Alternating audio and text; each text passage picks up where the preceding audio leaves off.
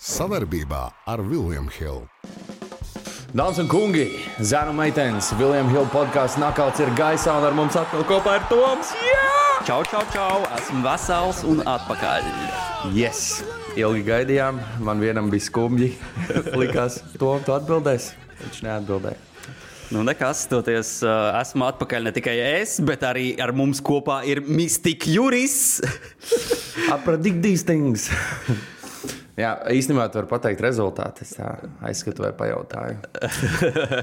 Nu tātad iepriekšējā UFC 275 Jurim atkal, par cik viena cīņa atcēlās, un tur mums prognozes tātad neskaitās, bet Jurim bija visas precīzas prognozes. 4-0. Man, diemžēl, viena neizgāja, bet bija tikai 3.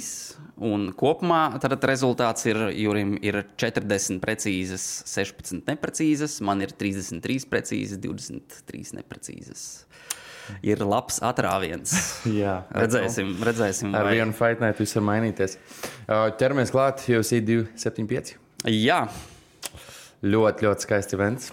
Jā, principā main events, prelim tur tā, bija šis tas, protams, interesants, bet tur mēs tā mazāk runāsim. Es domāju, uzreiz ķeramies klāt main eventam, jo šis bija ļoti interesants pasākums. Atkal liek piebilst, teiksim, ja es pagājušajā nedēļā veidoju sižetu un pieminēju, jūs skatījāties Rozenstruiku pret Volkovu, tad tur arī no 5 cīņām 4 beidzās finišs, te bija tieši tas pats. Runājot par pašu galveno cīņu, mēs drīz iefilmēsim top 5 visu laiku labākās UFC cīņas, un es pat vienu brīdi domāju, varbūt šo arī var iekļaut, jo viņi bija tik labi. Tā kā, Toms teica, viņš mājās vienkārši visu laiku kājās stāvēja, jo tur bija viens dauza, otru dauza zemē, izvairās no submissioniem, un kas ir ironija, protams, visiem likās, ka, visticamāk Glovers uzvarēs pa punktiem vai nočaukos ar sāpiņu paņēmienu Džiriju. Džiriju vienīgā iespēja, visticamāk, ir nakauts. Liek piebilst, ka Glovers nekad nav nočaukots. Vēl pieķersimies šai cīņai klāt. Neskrien tā kā pa priekšu, ķeramies klāt sākuma cīņām. Džaks Della Madalena uzvarēja pirmajā raundā Ramzanu Jemējevu. Arī izdzīvoja sāpiņu paņēmienu un pēc tam vienkārši. Jā, tā kā principā veiksmīgi ir izgājis Dagestāņu wrestlera testu. Jā. Es domāju, ka UFC viņam tagad kādu brīdi varbūt arī nedos vairs tādus. Domāju, ka dos kaut ko tādu, kāds strikers varbūt vai ko, bet katrā ziņā ļoti iespaidīgi, manuprāt, parādīja, uz ko viņš ir spējīgs, jo, būsim godīgi, ja Mējos ir bijis sambo čempions, tā kā tas tiešām nopietnas tests, un nevis vienkārši, ka viņš uzreiz viņu nokautēja vai kā, bet tiešām uz grīdas bija apmaiņa, izdzīvoja, un tā teikt, uzvarēja. Tā kā visu cieņu ļoti interesants prospekts būs. Un liek piebilst, viņam ir tikai 25 gadi, tā kā visa karjera vēl ir priekšā. Jā. Ok, nākamajā cīņā tur bija paredzēta Bontarīns pret Manel Keipu, tā diemžēl atcēlās. Un vietā, tā teikt, stājās Džeiks Matthews pret Andreju Fjaljo, un tur Džeiks Matthews ļoti labi parādīja, kas bija arī, protams, žēl, kad nesanāca parunāt par šo cīņu tieši, jo Fjaljo, es biju domājis, ka Matthewsam ies grūtāk straikingā, jo Fjaljo tomēr boks ir diezgan labs. Bet Matthews tiešām parādīja ļoti labu sniegumu. Un tieši šajā arī divīzijā iepriekš viņš lightweightos arī ir cīnījies. Tā kā welterweights izstāsta ļoti labi. Un arī pietiekami jauns. Jā, un es atkārtošos to, ko es tev teicu pirms mēs filmējam, kad es piekrītu komentētājiem. Viņš izskatījās iespējams labākā jebkad. Viņš ļoti gudri cīnījās distanci ieturē, varēja redzēt, ka Fjaljo iet uz to finišu visu laiku, mēģina trāpīt tos smagos sitienus, bet kur brīvi. brīvi nogaidīja savu mirkli un ļoti skaisti uzvar. Tiešām ļoti skaisti. Un vairākas reizes viņš viņu sēdināja, bet, kad trāpīja to pēdējo, tad tas bija. Pats arī izstījās pārsteigts. Jā, tāds still gari. Tā kā jā, tiešām vēl jauns cīksams, bet patiesībā jau diezgan pieredzējis ir, ja nemaldos, visās 3 pēdējās UFC spēlēs, kas jau daudz ko izsaka. Tā kā, jā. Viņš jau kādu laiciņu apgrozās uz šīs skapas. Jā, UFC jau viņš ir vairāk, ilgāku brīdi, teiksim tā. Jā. Ok, nākamā cīņa Weili Zhang pret Joannu Jędrzejczyk. Wow! Ļoti skaists spinning backfists no Weili Zhang puses. Tāds arī pārsteidzošs, es domāju, kad, lai gan mēs, protams, abi izvēlējāmies Weili kā uzvarētāju, tomēr, bišķi sāpīgi redzēt Joannu pēc tam, kad tomēr izvēlējās beigt karjeru. Tiešām viena no sieviešu cīkstonēm, kas ļoti daudz ko ir sasniegusi un izdarījusi arī MMA labā. Vienmēr bijusi super interesantās cīņās, un tā Violence Joanna tā kā savulaik bija vienkārši tas, ko bija vērts skatīties. Visam jau savs laiks pienāk, protams. Es domāju, ka viņa noteikti, kad izbaudīs savu turpmāko dzīvi dažādos interesantos veidos. Katrā ziņā viņa izskatījās arī nesagrauta, teiksim tā. Jā, bet asars bija. Asars, protams, bija, jā. Bet, liek piebilst, tomēr Weili izskatījās ļoti dominējoši kā lācis, kas savu gaļas gabalu plosa un mēģina apēst viņu. Un, protams, visu cieņu Joannai viņa turējās līdz pēdējiem, bet tas spinning backfists bija negaidīti labs, teiksim tā. Un, protams, atkal jāpiebilst, ka šīs dāmas ir cīkstonas, kuras var skatīties katru dienu. Mēs zinām, ka vienkārši cīņa būs izcila, nebūs Roza, Spārza 2, bet būs tiešām barn burners tā kā līdz pēdējiem. Un, Joanna pat izteicās, ka viņa tāpat cīņas sportā apgrozīsies un iespējams kļūs par menedžeri. Tā kā, lai viņai viss izdodas. Tas, viņi noteikti piestāvētu. Trash talks mācīt. Jā. Starp citu arī, Weili, protams, tur izteica uzreiz vēlmi, kad, par titulu cīnīties. Kārlis Pārs gan neizklausījās ļoti interesanti. Es domāju, gan. Jo, es domāju, ka, tur gan jāskatās vēl, kas notiks un kā, bet man liekas, ka Weili diezgan labas iespējas Kārlu uzvarēt būt, jo šaubos, ka viņa, teiksim, tik ļoti uztrauksies par Kārlas wrestlingu. Piekrīt. Kā, teiksim, Roza to darīja. Jā. Un līdz ar to, man liekas, ka Weili daudzā ziņā ir labāk. Tā kā redzēsim, vai šī cīņa realizēsies. Jā, realizēsies. Es domāju, ka Kārli noteikti varbūt uz remaču drīzāk pret Rozu vai skatās. Jā, protams, jāpiebilst, ka Roza ir principā vinnējusi visas top dāmas un lielākoties ar finišu. Tā kā, tas ir iespaidīgi. Izņemot, protams, es pārstu. Jā, ok. Nākamā cīņa, co-main events, sieviešu divīzijā 125 paundi Valentīna Ševčenko pret Talija Santošu. Tiesneša lēmums dalīts beigās. Bija ļoti interesanti cīņa, manuprāt. Ļoti interesanti. Un, es jau iepriekš minēju, ka grūtākās cīņas ir tās, kuras visi sagaida, ka tu uzvarēsi. Un es pilnīgi piekrītu Dana White, ka tas, kāda underdogs bija Santos, tas pārsteidz, jo viņi ir ļoti labi cīkstoni, strikere un vēl, kā jau Brazīlieti, lai ar labu ground game apveltītu.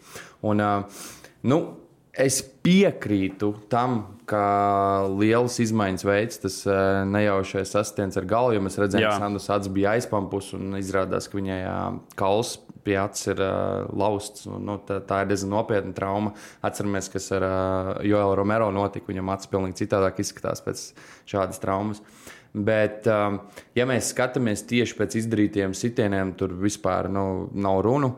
Un jāpiekrīt, protams, ka uz zemes it kā dominēja Santos, bet Valentīna visu laiku aizsargājas. Viņas laiku sita pretī, viņa izdzīvoja visus žņaukšanas paņēmienus. Jā, un viņa visu laiku bija aktīva. Tā kā es teiksim, manuprāt, Ševčenko pelnīt uzvarēja. Tur skaidrs, ka jāskatās, kā tos pirmos raundus tā teikt, tiesneši kādus punktus deva. Nu, kā redzam pēc tiesnešiem, tad 2 iedeva kopumā uzvarētu cīņu Ševčenko, 1 iedeva Santošu, un tur tas viens tiesnesis, nu, viņš pirmos 3 visus raundus Santošai iedeva. Man jau liekas, ka pirmo raundu varētu Šantošai dot, bet otrais, lai arī Šantoša tur dabūja gar zemi un kontrolēja, bet nebija nekāds damage liels, un Ševčenko bija aktīvāk. Tā kā domāju, ka tie izšķirošie raundi tur tomēr Ševčenko bija pelnījusi uzvaru. Jāpiemina gan arī tas, ka, protams, es arī piekrītu tam, ka daudz ko izšķīra tas headbutts, un Santošs pēc tam īsti neizskatījās vairs tik labi, bet arī Ševčenko bija ar traumu. Viņa atzina, pēc cīņas viņa atzina, ka viņai bija kājas trauma, kāpēc viņa arī pēc tam nedejoja. Jā, starp citu viņa nedejoja.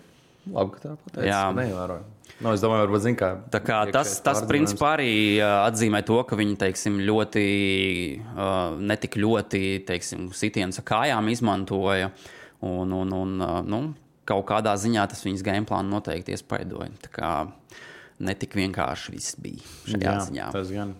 Kas interesanti ir, lielākā daļa UFC komentētāju ārpus šī šova un cīkstoņi atdeva visus pirmos 3 raundus Santošu. Un vēl kas jāpiemina, Kenijs Florians interesanti izteicās. Ševčenko pēc cīņas nevienā brīdī neteica par remaču. Neko vispār. Uzreiz virzījās tālāk. Un, tas tā ir interesanti. Katrā ziņā, manuprāt, ir diezgan skaidrs, ka Santošs visas lielākās problēmas sagādāja Ševčenko pēdējā laikā, jo iepriekš viņa tur labu laiku bija diezgan pārliecinoši izskatījusies. Manuprāt, tāds super liels tests viņai pēdējo reizi bija tāpat Joana varbūt. Jā, Nunes. Nuņes tas vēl tālāk, bet, teiksim, tālāk viņi tur diezgan pārliecinoši gāja pretiniecēm pāri. Šis bija, tiešām ļoti labs tests viņai. Kas man tā liekas, ka, ja šī cīņa tomēr notiktu uz remaču, Ševčenko tagad zina, ar ko viņa ir darīšanas. Ja vēl kāja būs vesela, tad, es domāju, ka rezultāti tas baigi nemainīt, bet, protams, mēs ļoti bieži redzam, ka notiek neparedzētas lietas. Tieši tāpēc laiks parunāt par vakara galveno cīņu. Es vēl gribēju pieminēt to, ka, teiksim, jāskatās, kas tālāk būs šajā divīzijā. Teiksim, rekur atcēlās cīņa starp Manon Fiorotu un Caitlin Chookagian, kas principā visdrīzāk bija nākamajās pretendents uz titulu. Tur Chookagian dabūjusi traumu, un vietā Fiorot cīnīsies ar Jessiku Andrāžu. Tā būs interesanta cīņa, un, manuprāt, Fiorot tā varētu būt ļoti interesanta pretiniece. Nākamā problēma. Jā. Protams, tur ir vēl visādas interesantas cīkstonas, tāpat, teiksim, Casey O'Neill un Erin Blankfield. Tā kā daudz interesantu cīņu vēl priekšā tur potenciāli. Nav gluži tā, ka tā divīzija būtu iztīrīta. Vai ne? Ok, ķeramies klāt beidzot galvenai cīņai. Jirija Prohaska pret Glover Teixeiru. Kā jau Juris pieminēja, es viņam stāstīju, gandrīz viss cīņas laikā stāvēja kājās tāds, ka oh my God, kas tur notiek? Tur no vienas uz otru pusi, tur tā kā diezgan traki. Mana prognoze neizgāja. Pietrūka mazāk pa 30 sekundēm, tur 28, ja nemaldos. Un vēl pie tam, Glovers tieši bija ļoti labā pozīcijā, pazaudēja to un Jirija uzvar. Visu cieņu tiešām, manuprāt, beigās, lai arī pēc tiesnešu punktiem skatoties, Glovers bija priekšā. Tomēr, Jirija šādu uzvarot, tiešām pelnīts čempions, lieliska performance. Kāpēc izvēlējos Gloveru? Jo man likās, ka ja Glovers dabūs Jiriju gar zemi, tad viņš tur viņu nokontrolēs un uzvarēs. Bet katru reizi, kā Glovers to izdarīja, tā Jirija lika pretī visu kaut ko. Gan celās kājās stāvus atpakaļ, gan rekur arī beigās submission uzvaru. Arī ground and pound sanāca pirmā raunda beigās. Jā. Tieši tas ir tas, ko es teicu, ka Džirijs uzsvēra intervijās pirms tam, kad viņš ir strādājis uz pamatlietām. Tā kā viņš baigi pat zemi nedzīvosies, bet visu laiku viņam būs ko atbildēt, un jā, viņam bija taisnība. Tas, ko es uzreiz gribu izcelt, jā, kad man bija taisnība, viņa cīņas IQ, diemžēl, ir zemāks nekā Gloveram. To ļoti bieži redzēt, ka tādas stulbas kļūdas viņš pieļāva. Pats arī teica, ka nav viņa labākā performance. Jā, viņš pats bija baigi neapmierināts. Izdzīvoja vairāk kārt, bet tā bija. Tas bija pilnīgs veiksmes stāsts. Protams, ja viņš mazliet gudrāk cīnītos un Glovers nebūtu tik sīks, es domāju, viņš varētu tur ar tehnisko nakautu ātrāk vinēt, ja nemaldos. Tas bija 2. vai 3. rauns. Bet arī Glovers Gloveram bija, man liekas, kaut kādu lecošo taisīju, un viņš tur overhand ļoti labi trāpīja. Tur atkal, jā, Džirijam noveicās, ka viņš ir izbijis futbola huligāns. Patestēts ir tas žoklis. Bet tā lielākā ironija ir tāda, ka šādu iznākumu, man liekas, neviens neparedzēja.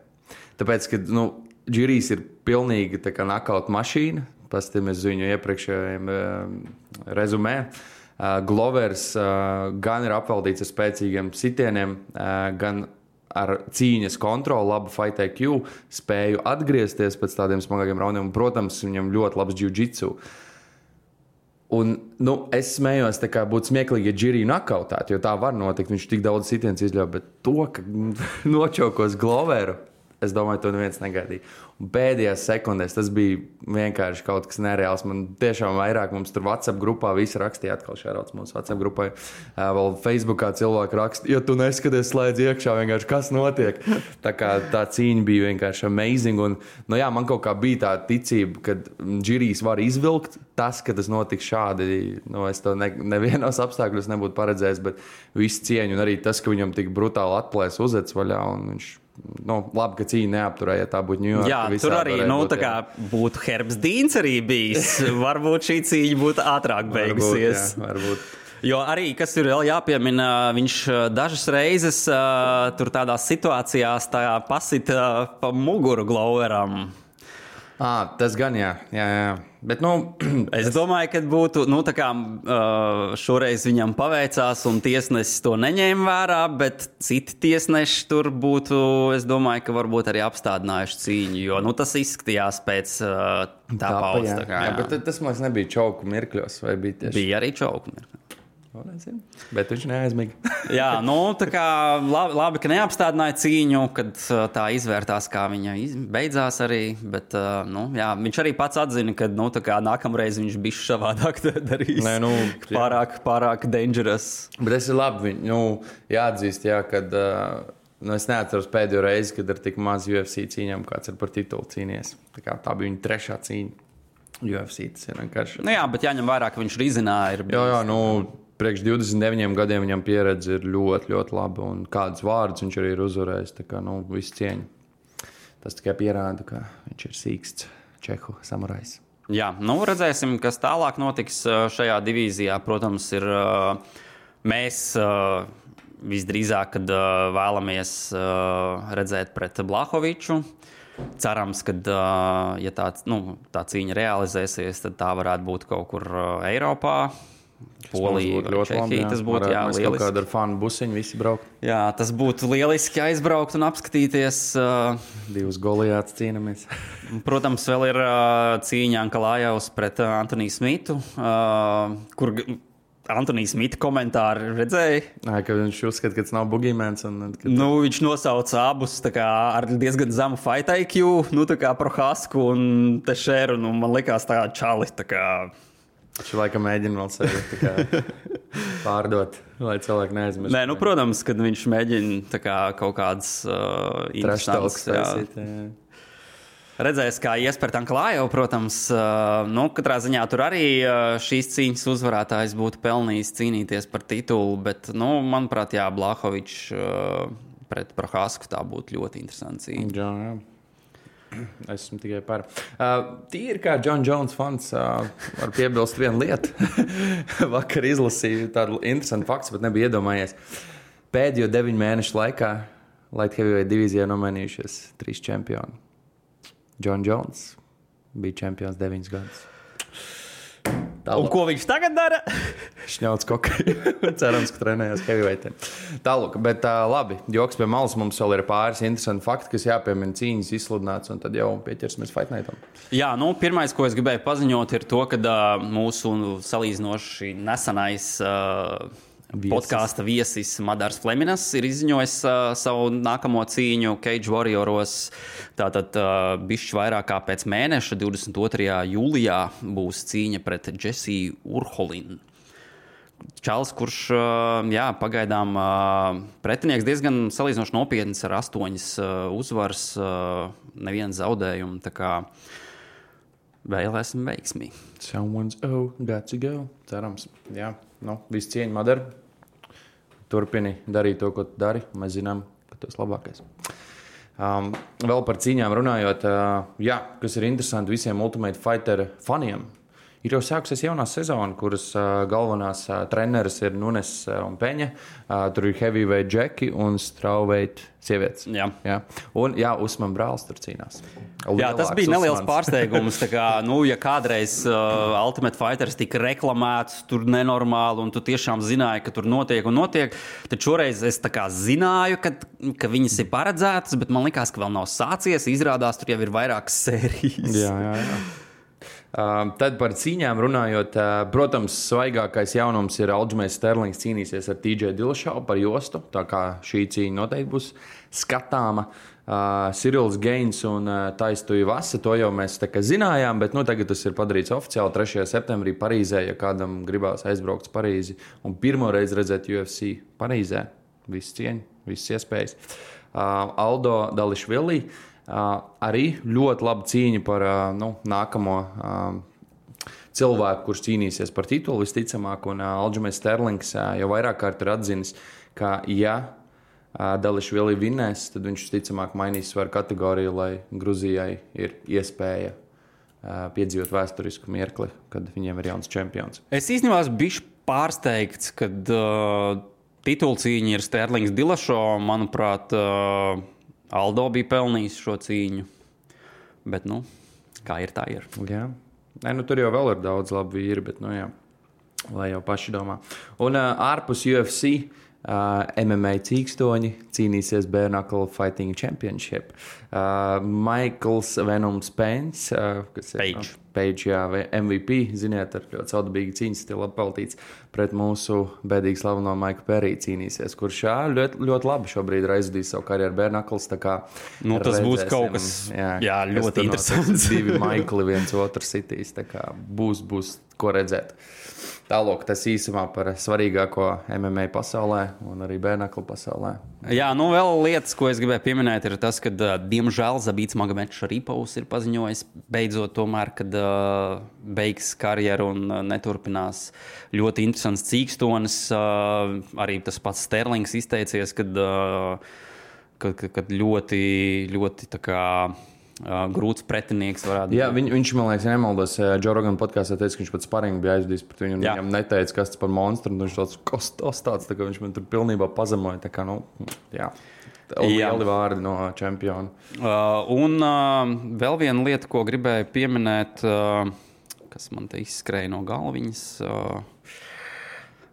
Labi, es vēl padomāšu par tā. Labi, jāatceries, dod ziņu. UFC Fight Nights. Katars pret Emetu.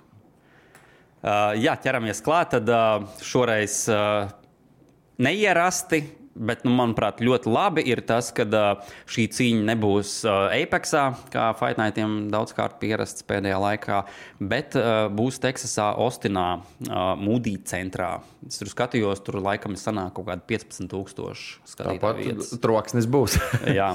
Tātad, kopumā 14 cīņas, mainkārdā būs 6. Diezgan arī labā, salīdzinoši labāk, vismaz labākā nekā šis bija iepriekšējais events. Tur būs, ja es nemaldos, tūlīt pateikšu, Prelimi sākās jau 11. vakarā, un mainkārts 2. naktī sākās. Ļoti labi. Tad var gulēt, neiet. Jā, var paķert. Kas arī jāpiemina ir tas, ka šoreiz gan Juris, mēs bijām abi pārsteigti par to, cik daudz interesants, labas cīņas arī prelimos ir, kuras, dažas no tām varētu pat mierīgi arī Fight Night main event. Jā, mierīgi tur varētu aizstāt dažus dueļus. Tā kā, varat sākt droši ar prelimiem. Nav vērts pagulēt pirms tam vai skatīties kino vakar. Var vienkārši slēgt uzreiz. Jā, es noteikti, kad jau no 11. Jau pirmā cīņa prelimos ir ļoti labi. Jā, Kails Daukovs, Romans Dolīdze, ļoti, ļoti interesanti. Jā.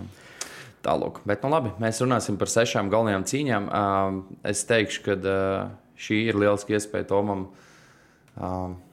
atgūt iekavēto, jo, kā jau jūs zinat, Fight Night ir mans kriptonīts, un šeit ir ļoti interesanti dueļi, kur, pat Toms teica, ka ir grūti izvēlēties uzvarētāju. Tie matchup ir tādi labi, viņi tiešām ir labi, tur cīņu var aiziet abos virzienos, kas visticamāk arī notiks, loģiski, tas ir atkarīgs no abiem cīkstoņiem, laikapstākļiem un visādiem citādiem meksikāņu ēdieniem.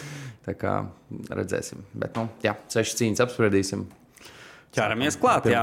Tātad pirmā cīņa Julians Marques pret Gregoriju Rodrīgesu, middleweight divīzija, 185 paundi, koeficienti 2,55 uz Julianu Markesu un 1,50 uz Gregoriju Rodrīgesu.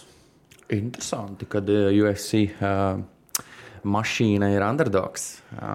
Jā, starp citu, jau uzreiz runājam par, koeficientiem, tad Markes līdz šim ir aizvadījis 4 cīņas UFC, un visas 4 ir bijis favorīts. Šī pirmā reize, ka viņš ir underdogs. Rodrīges savukārt ir 3 cīņas aizvadījis UFC, no tām 2 ir bijis favorīts un 1 underdogs. Jā, īstenībā ļoti interesants matchups, ko es atceros, kad Rodrīges parādījās UFC, tā teikt, ainās. Es teicu, izskatās tāds vecs jau gados, bet patiesībā viņam 29 gadi ir vienkārši. Tagad 30 jau. Jā, tikko 30 palikuši, tā kā, visu cieņu vēl salīdzinoši jauns ir. Un rekords viņam arī ir diezgan vērā ņemams. Arī mums likās, ka savā debijā viņš piedzīvos zaudējumu, bet viņš izskatījās ļoti labi, un tagad pēdējo cīņu viņš ir zaudējis.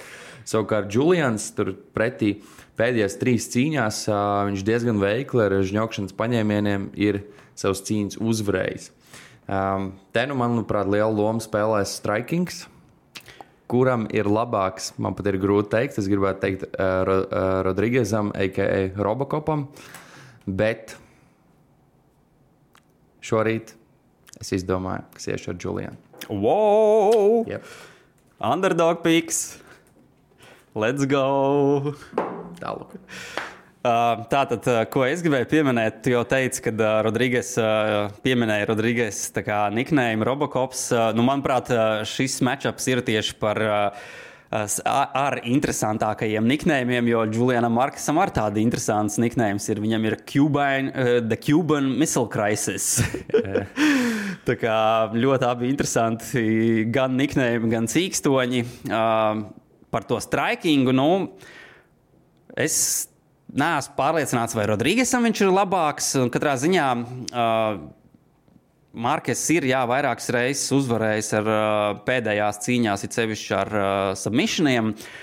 Pret Rodrīges to būs grūti izdarīt, jo viņš ir graplers, lai gan savās cīņās pagaidām UFC to nav izmantojis baigi. Tikai pēdējā cīņā viņš beidzot pret Armēnu Petrosjanu mēģināja, tā teikt, dažus submission attemptus, bet kopumā viņš ir uzvarējis tur Brazīlijā čempionātus, grapplingu un, ja nemaldos, arī wrestlingā kaut ko tur bija darījis. Tas pats Markes arī, starp citu, ir vidusskolā wrestlers bijis. Tā kā, viņam gan nav tur nekādi baigie panākumi bijuši, tādi, tur nezinu, divīzijas čempions vai kas, bet, katrā ziņā viņš arī diezgan spējīgs šajā ziņā ir. Viņam gan ir mazāks reach, līdz ar to viņš noteikti, kad nāks tuvāk, mēģinās samazināt viņu un tādā veidā straikot. Es domāju, ka viņam ir pietiekami liels arsenāls, lai uzvarētu šo cīņu. Katrā ziņā, teiksim, Gregorijs Rodrīges ir bijis nokautēts. iepriekš savās cīņās dažas reizes. Julians Markes savukārt ir tikai tie zaudējumi, kas viņam ir bijuši, tie ir bijuši ar tiesnešu lēmumiem. Tā kā ļoti izturīgs cīkstonis arī savās cīņās. Tas ir pierādījies, ka, nu, tā kā, ja pretinieki kaut ko labu trāpa, viņš atrod veidu, kā saglabāt mieru un turpināt savas cīņas. Nu, es arī izvēlēšos Markes kā uzvarētāju šajā cīņā.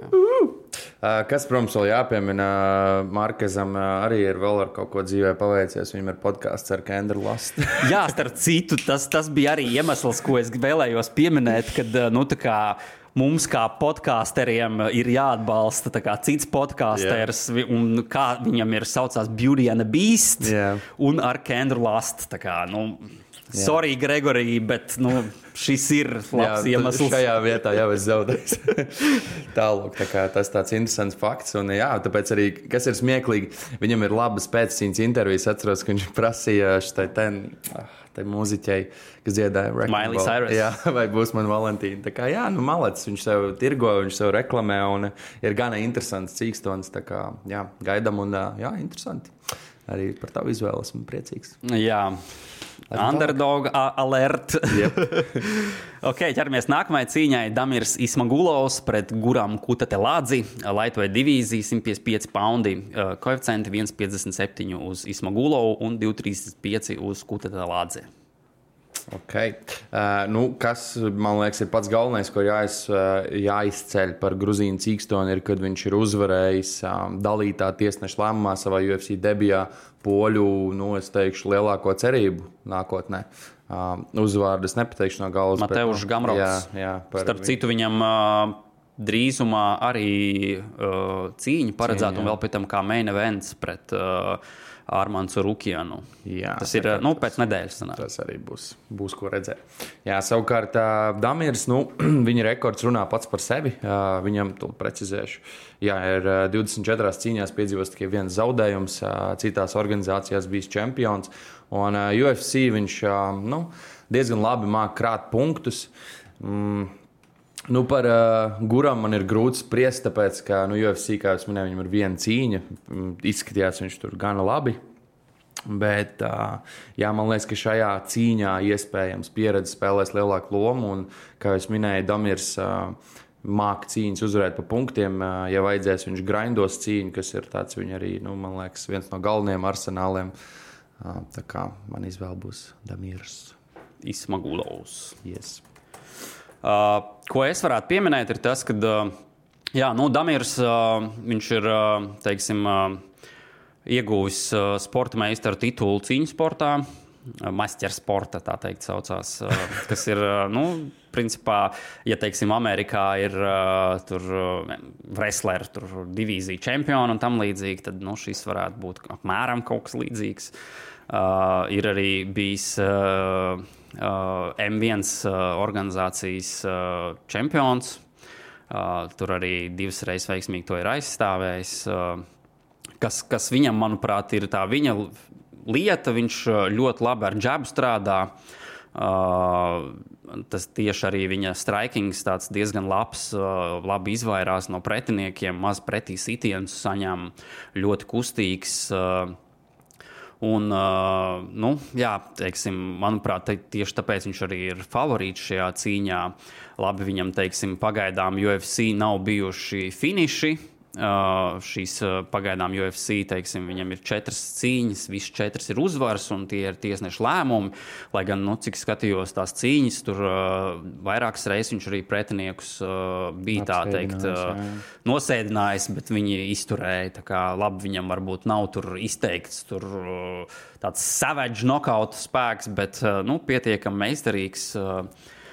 Redzēs, vai pret Guram tas izdosies. Guram, starp citu, labs draugs un treniņu partneris Hamzatam. Tā kā zina spēcīgus pretinieks, noteikti, kad labs treniņu partneris, ar ko sparingot. Diemžēl gan, viņam pagaidām tikai viena cīņa UFC. Tur līdz šim vairākām traumām cīnījies ir... Arī vīzas problēmas bija, tā kā, teiksim, pret Gamrotu tā cīņa bija 2020. gadā, gandrīz 2 gadi pagājuši ir, kad kopš viņš ir cīnījies, tā kā redzēs, kā tas ietekmēs, bet, es domāju, ka, viņš ir, protams, meistarīgs pretinieks, tiešām ļoti abi interesanti šīs divīzijas prospekti, kas cīnīsies potenciāli pa top 10-nieku.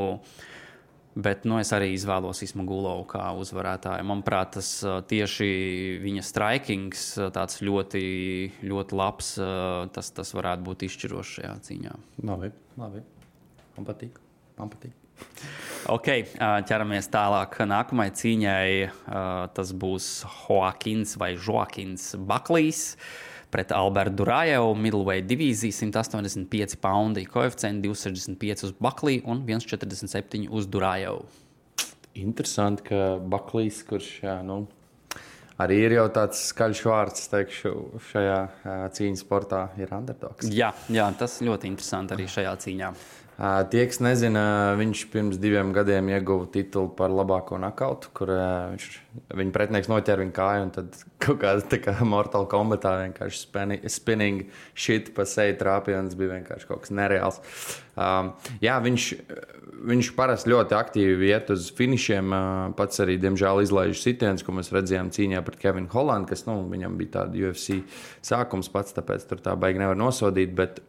pret Dičiriko arī viņam sanāca. Jā, tur gribēju teikt, tur viņš arī diezgan smagu sitienu izlaida, tas bija tieši pēc tā viņa brīnišķīgā nakauta, ka tā bija tāda liela ironija. Alberts, kā jau Krievijas pārstāvis, atkal apveltīts ar labu ground game. Nevienam nav noslēpums, ka Buckleyam nav pats labākais ground game, tāpēc, domāju, arī viņš ir izteikts underdogs. Varbūt ne tik izteikts, bet underdogs. Te, protams, ir jautājums, vai Buckleys noķers Albertu ar labu kaut kādu overhandiņu vai uppercutu. Bet es domāju, ka Alberts arī nav pastaigi parkā, un es iešu ar viņu. Ar Durajevu, ja? Jā, šoreiz, lai iet. Labi. Pietiks tā underdogs izvēlēties. Okay. Ko es pieminēšu ir tas, ka, Buckley's, tu pieminēji, ka varbūt viņam uz zemes tur nav lielākie panākumi vai kā, bet, es teiktu, ka galīgi iesācējs viņš tur nav gluži, bet, protams, ka viņa tas galvenais ir tas, ka viņam ir nokauta spēks. Tas ir arī tas, uz ko viņš iziet. Durajevs, protams, atkal izteikts graplers. Viņam, teiksim, no 15 profesionālām uzvarām 9 ir ar submissioniem, bet viņam ir 3 profesionāli zaudējumi un visi 3 ar nokautiem ir. Starp citu, arī Buckleys atzina intervijā, kad viņi ir trenējušies kopā. Un viņš atzina, ka Durajevs tur, teiksim, ir spēcīgs ļoti grapplingā, tur tādās lietās, bet protams, viņš bija pārliecināts par sevi, tā kā, ka, es tur treniņos, tur knapi 50% tikai tur ņemos, lai gan ir daudz cilvēku pārmetuši, ka viņš diezgan traki iet treniņos. Stricklands 2. Jā, jebkurā gadījumā es šoreiz iešu ar arī underdogu, manuprāt, cik sanāca apsīties Durajevu cīņas, grapplings viņam labs, tas ir tas, ko viņš meklē, bet viņš arī pietiekami daudz var izlaist sitienus. Jā, Buckley nevajadzētu izlaist. Jā, es domāju, ka šis ir labs veids, kā Buckleyam dabūt nokautu uzvaru. Katrā ziņā Durajevs arī intervijās pārāk pašpārliecināts izklausījās, teica, ka viņam vispār tur tikai tur top cīkstoņi interesējot, kad visi pārējie tur tā, kad nav viņa līmenī un tam līdzīgi. Protams, viņš ir bijis ACB, welterweight un middleweight divīzija čempions. Tas ir Krievu organizācijas, bet domāju, ka šis būs labs tests Buckleyam un es izvēlos Buckley kā uzvarētāju.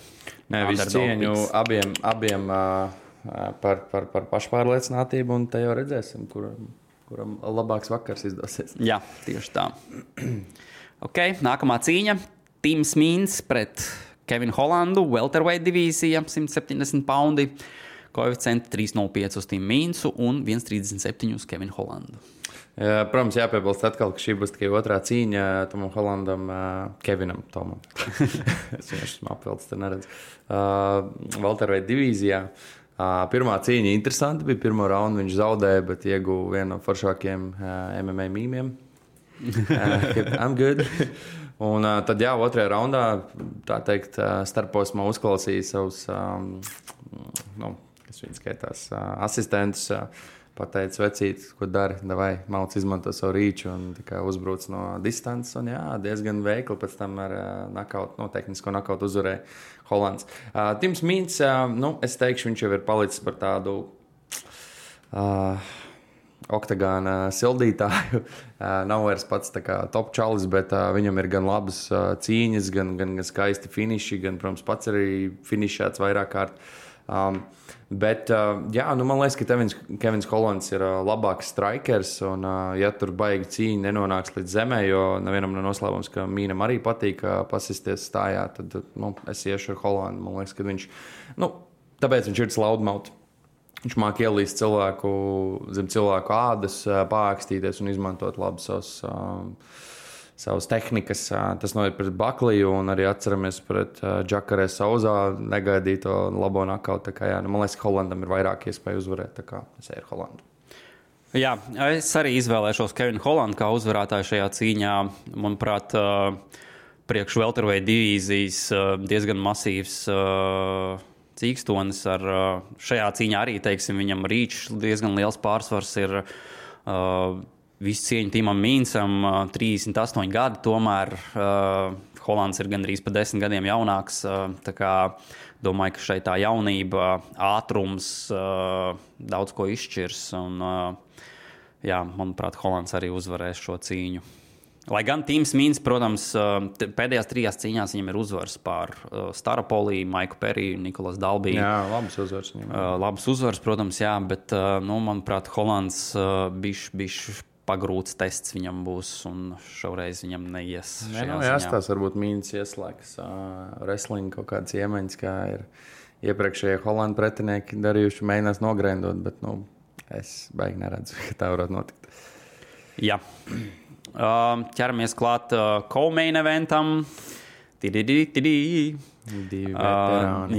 veterāni. Bija jau šī cīņa iepriekš paredzēta.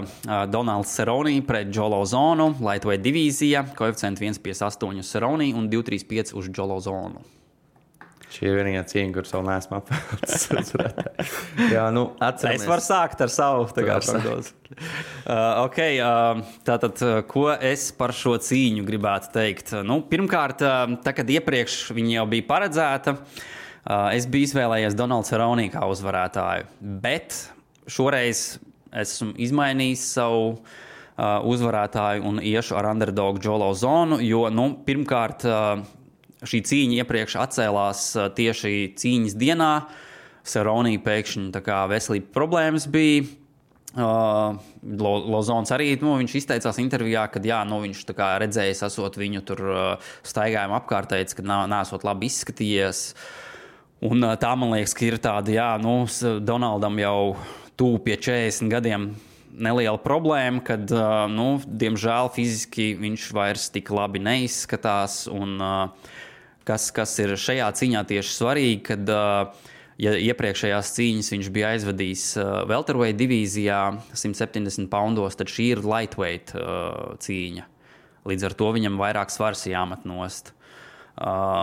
Lozons ir visu savu karjeru 155 poundos cīnījies, tā kā šī ir viņa divīzija, viņam tas nav nekas neierasts.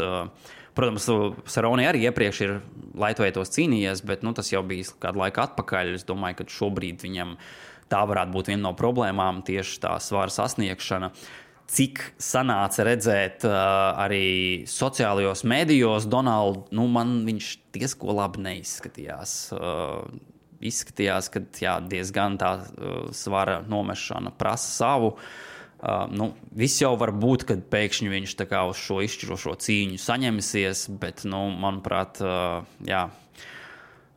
es izvēlās Lozonu, jo viņš arī, teiksim, kas Donaldam ir vienmēr bijusi tā viņa vājākais punkts, ka viņš lēni sāk.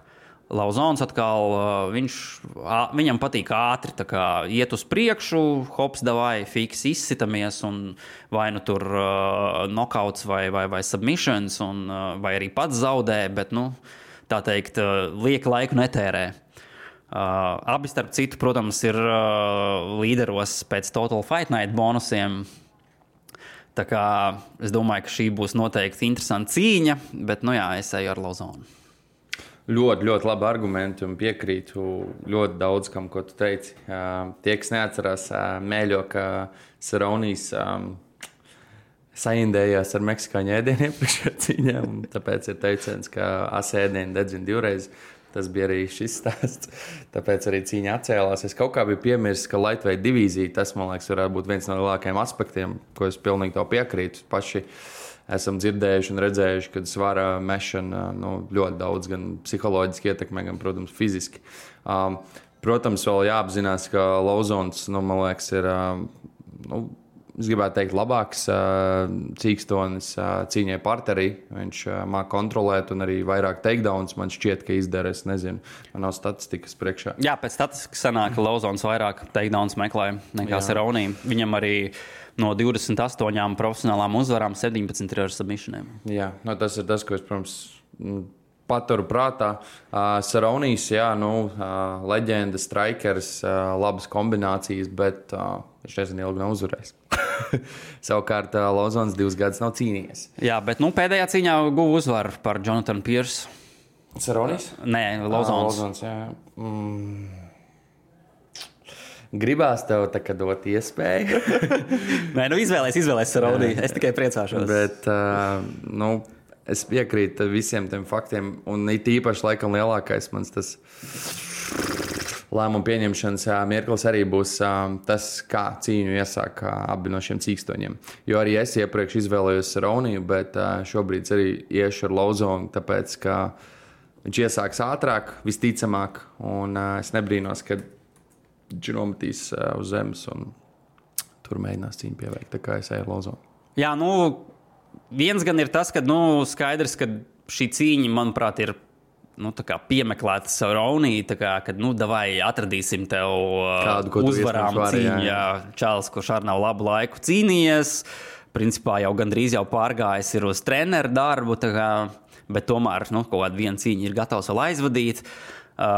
Ja šī cīņa tā kā izvērtīsies par tādu striking vairāk cīņu, tur Cerrone, protams, ir varianti, jo Lauzons, viņš arī nav nekāds jaunais vairs un diezgan daudz arī sitiens var izlaist. Tā kā tas arī ir iepriekš viņa cīņās pēdējās tur parādījies tas pats Kris Grucmachers, vairāk tur viņu apstrādāja, teiksim tā. Klejs Guida arī savulaik viņu uzvarēja tur vienā no pēdējām cīņām ar knockout. Tā kā tas viss ir iespējams, bet, es saku, manuprāt, ar to svaru mešanu. Vai Cerrone's komanda arī nenomainīja gadījumā?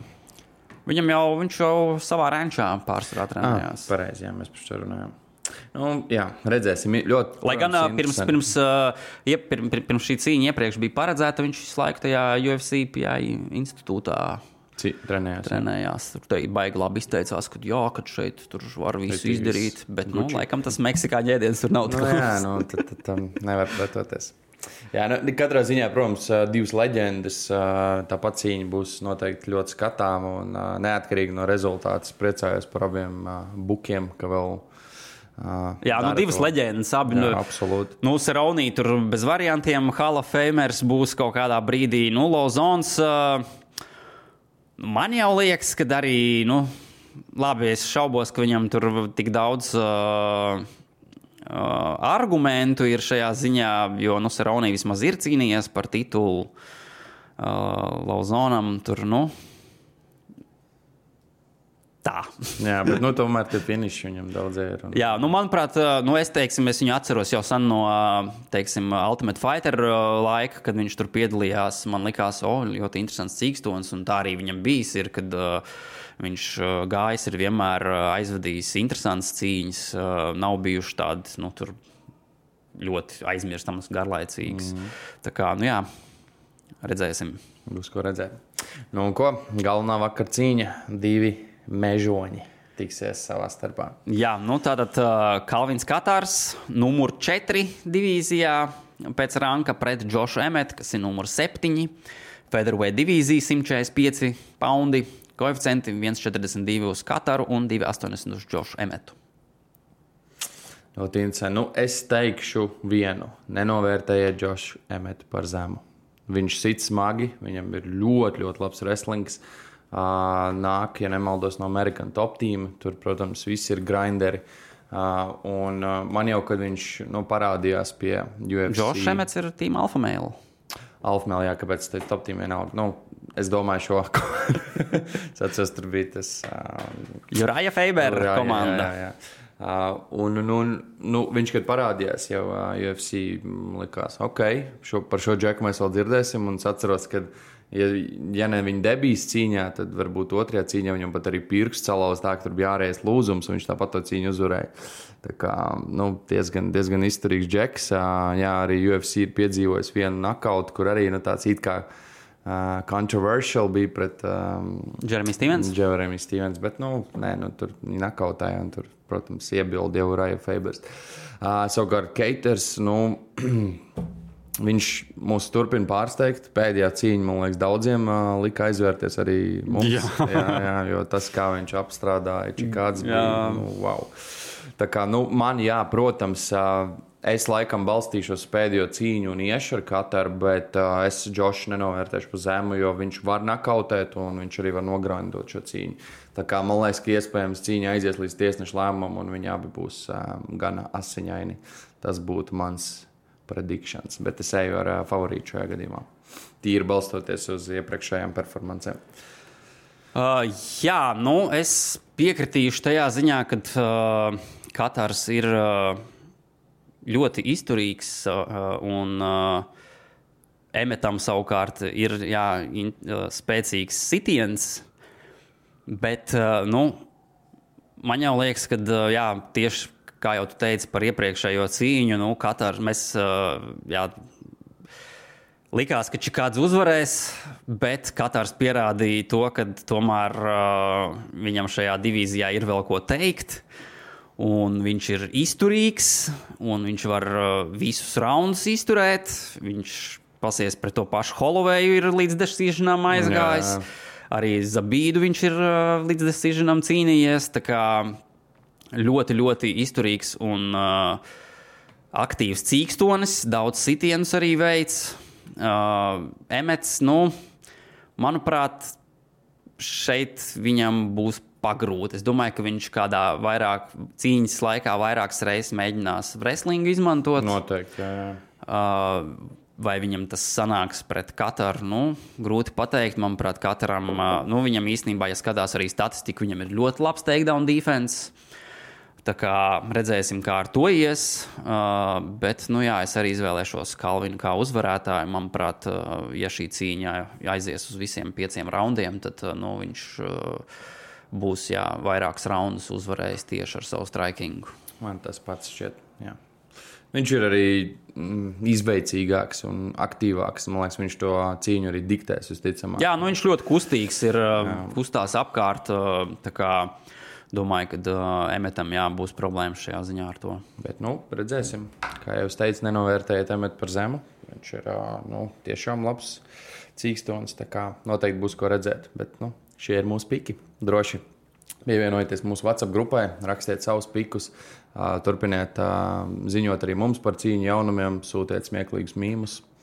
Interesants idejas, par ko parunāt šovā.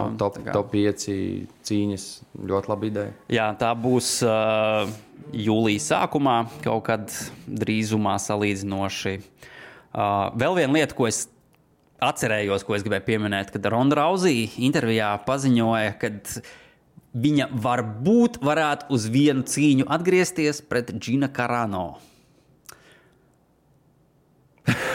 Tālāk. Viela pārdomā. Jā. Es nezinu, vai tā cīņa realizēsies vai ko, bet... Es nezinu, vai es gribu, lai viņi realizēsies. Jā, vai ir nē, es gan jau skatītos. jā, protams.